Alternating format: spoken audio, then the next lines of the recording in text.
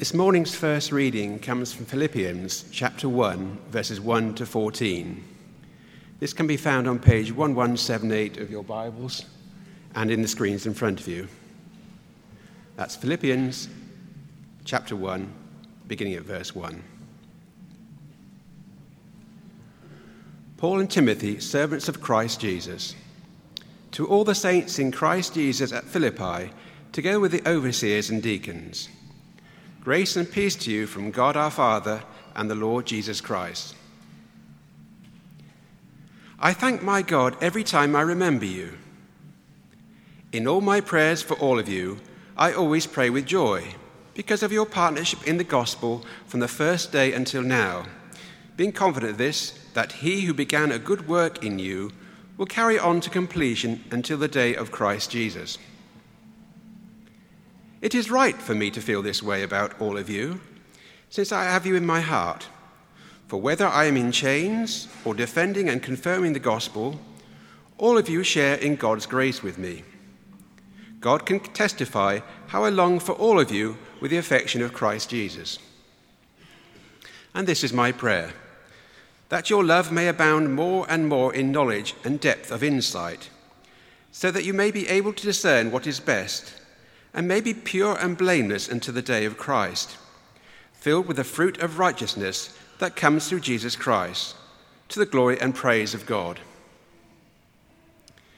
Now I want you to know, brothers, that what has happened to me has really served to advance the gospel.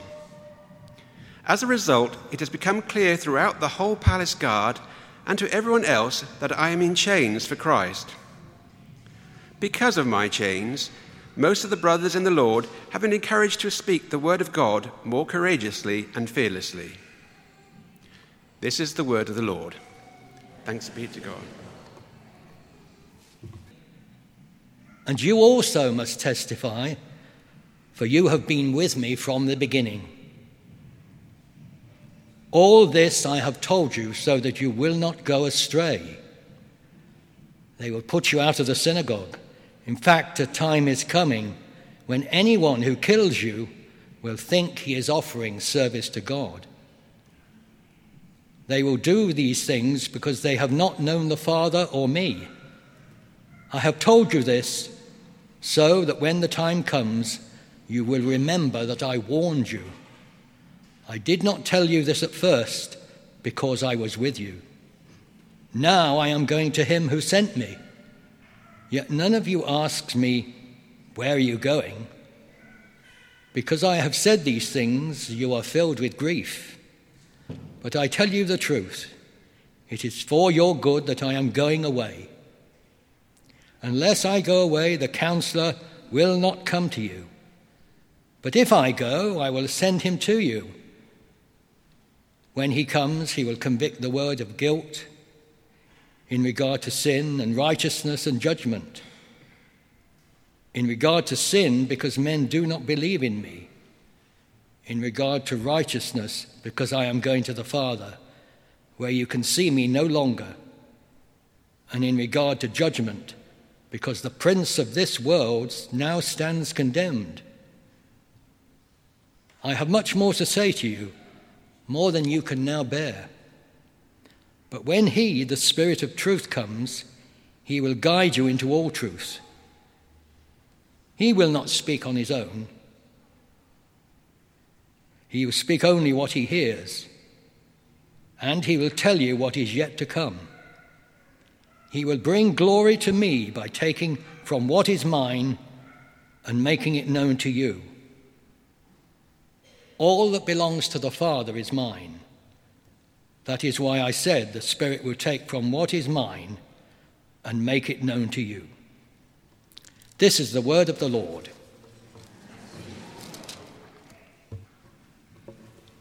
I'd like to give my words of welcome to one and all for joining us here in St. Jude's this morning, especially those who've come from a distance, and especially, very especially, the families of our two little ones who've been baptized this morning. And I trust we shall see much, much more of you in the coming weeks and months, according to the vows and promises that you have made. We just say amen to Mike's prayer prior to the starting of the reading of God's word. I wonder what you'll be doing tomorrow morning. That's one of the reasons I became a clergyman, because clergymen, as you know, only work one day a week. And I'm very, very grateful to those of you who work so hard to keep Portsmouth and Southsea going. Well done. Where will you be tomorrow morning? I wonder if at 10 minutes before you normally leave home to go to work, there was a knock on your front door, and when you went down to the front door, there was a policeman there. And he said, "Would you come with us, please?" And you had to get into the car, and when you got to the police station, they said, "We understand that you were involved yesterday morning in a robbery that took place in Palmerston Road." And you would quite rightly be taken back and shocked because you were in church. And you would say, "No, I wasn't there." And you could give testimony to the fact that you were in church and that you were participating in or witnessing a baptism here. And after a few moments, and perhaps a call to the vicar, who, if he remembered you'd been in church this morning, would say, yes, that's the truth, and possibly with apologies you would be released. Well, our subject this morning is witness, and you and I can witness to what we have seen and experienced this morning because we've been here. Nobody else in the whole of Portsmouth can witness to the baptism that we have seen and experienced this morning. We're talking, and this is the last in our series of sermons, on Paul's prayers. And the one in Philippians, the passage was read to us earlier on. We've seen a fraction of what the apostle taught. He actually uses no less than 30 prayers in his various epistles to the different churches. Prayer was absolutely a non-negotiable emphasis in Paul's life and work. He'd founded the church at Philippi, as we read in Acts chapter 16. And when he and his party arrived in Philippi, the first thing they did is they looked for a place of prayer. And when they found one, they joined in with the people beside the river who were then praying. And we read this: "At the place of prayer, the Lord opened one woman's heart to the preaching of the gospel. She responded to Paul's message. She and the members of her household were baptized." That woman's name was Lydia. Now, some 10 or 12 years later, Paul writes this letter, and after the opening introductions, he's immediately into prayer. It's a warm and personal letter. Quite obviously, he was very fond of these young Christians. He says, "I thank God every time I remember you in my prayers for all of you. I always pray with joy. It's right for me to feel this way about all of you since I have you in my heart." And Paul was very, very close to these new Christians in the church at Philippi.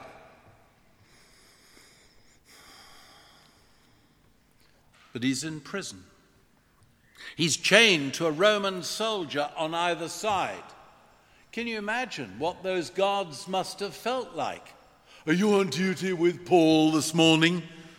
"Yes, I am." "Oh, poor you. I had 4 hours a basin of it from him yesterday. He went away and on and on and on about this thing he calls is the gospel."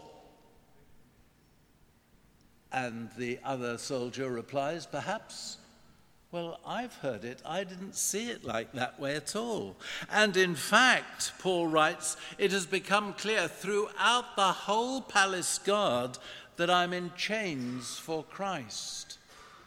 This was Paul's witness to the Lord Jesus Christ, even in prison.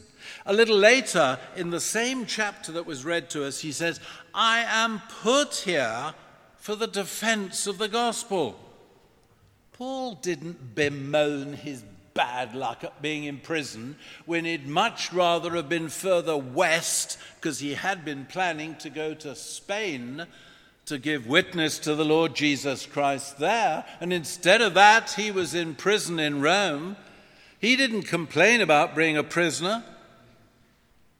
In fact, it would seem from the way he worded it that he felt God had him actually put there in prison for a purpose.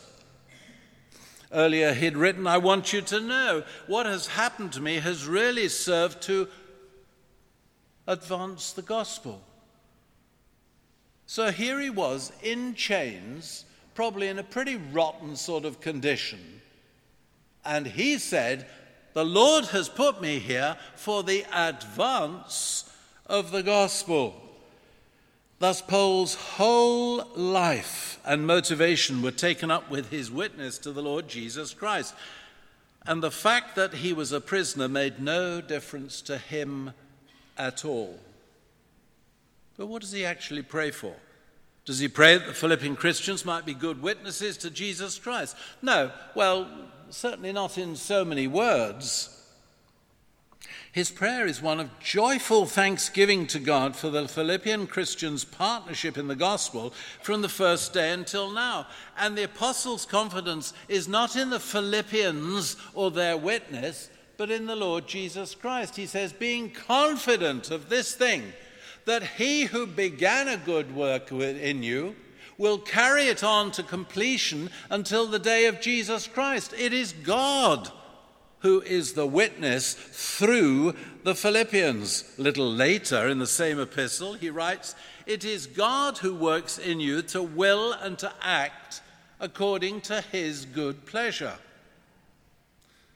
So, what does the apostle pray for? Well, we get that in verses 9 to 11 in our reading, that your love may abound more and more. You remember Jesus, in the same chapter that was read to us from the sermon or his teaching of the disciples at the Last Supper, said, see that men know that you love each other. By this shall they know that you are my disciples, if you have love one for another. And Paul takes up the same theme of Jesus, and he says that your love may abound more and more in knowledge and depth of insight, so that you may be able to discern what is best. That's a good reason for coming to Alpha. Did you get that? So that you may discern what is best for your life, and that you may be pure and blameless until the day of Christ, that same day, filled with the fruit of righteousness that comes through Jesus Christ to the glory and praise of God. So what is Paul's witness? We see a little later in the same chapter, he says this, I eagerly expect and hope that I will in no way be ashamed, but will have sufficient courage. Oh yes, Paul is very human.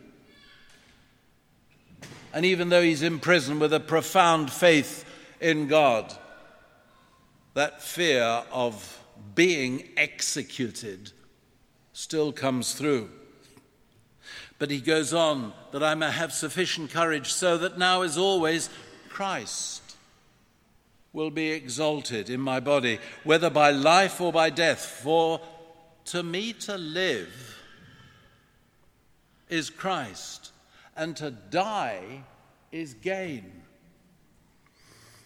Witness for Paul is living as a true servant of Jesus Christ. This man is close to being under sentence of death. A little later he says, I'm being poured out like a drink offering.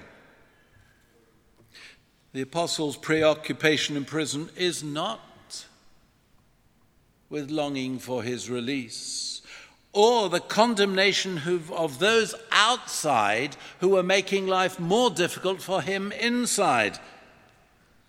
No, his focal thought is the service of Jesus Christ. He copes with prison. He copes with slander from those outside and says categorically, for me to live is Christ, and to die is gain.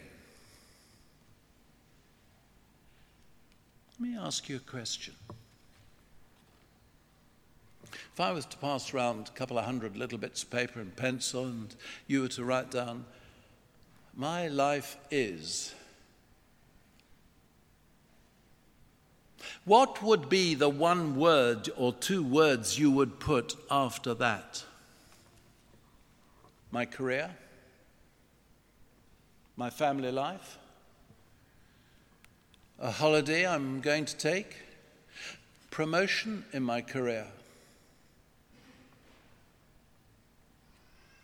Paul said, for me to live is Christ. The whole letter is filled with his joy in the Lord Jesus Christ, who's mentioned 45 times in this epistle. A president of a very big Christian Bible school in America, the Moody Bible Institute in Chicago, in the early part of the 20th century wrote a hymn that Paul himself could have written.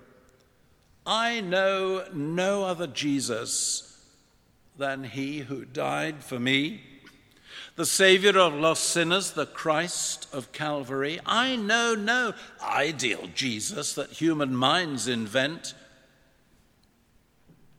The only Jesus Christ I know is whom the Father sent.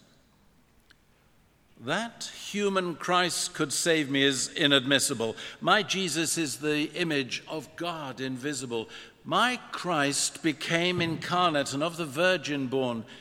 He left a crown of glory to wear a plaited thorn. The infant in the manger, the village carpenter, the teacher sent from heaven to men to minister, the true historic Jesus who died and rose again. He is the only Jesus that I proclaim to men. For to me to live is Christ, and to die is gain. That was the beginning, the center, the sum total of what to Paul meant to witness.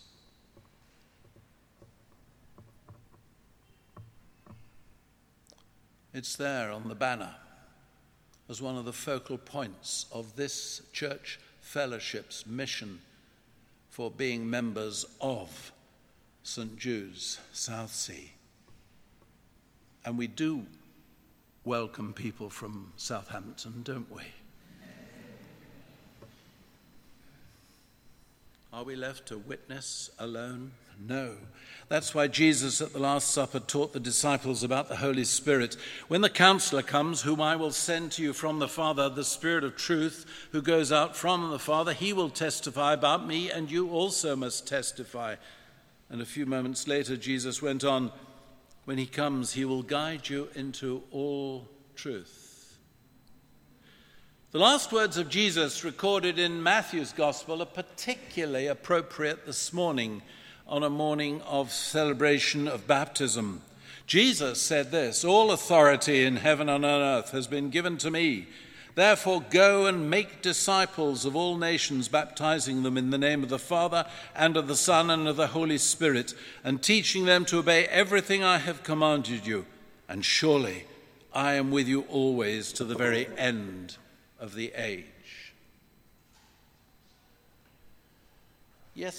Week ago, at about 1:20 in the afternoon, a service of commemoration was held on a wooden bridge as many hundreds of people gathered together to remember those who had lost their lives, all 11 of them, in that tragic jet crash at Shoreham Airport. We've all seen the films, perhaps many times. But I can't act as a witness for that accident. I wasn't there. I didn't see it firsthand.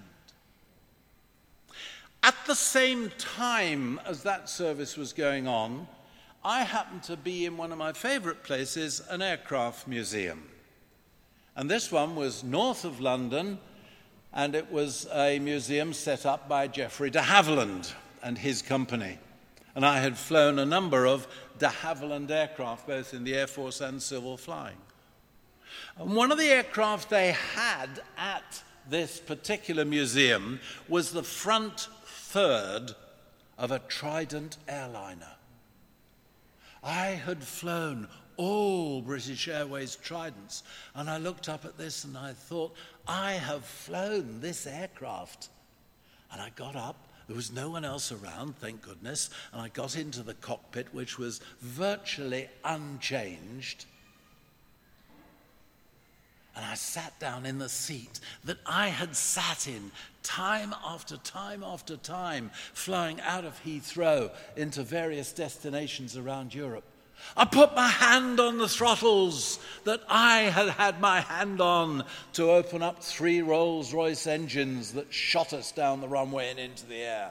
I put my hand onto the controls which I had held many times to fly that particular aeroplane.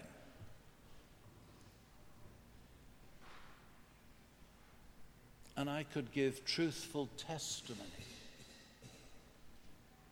as to what it was like to fly that aeroplane.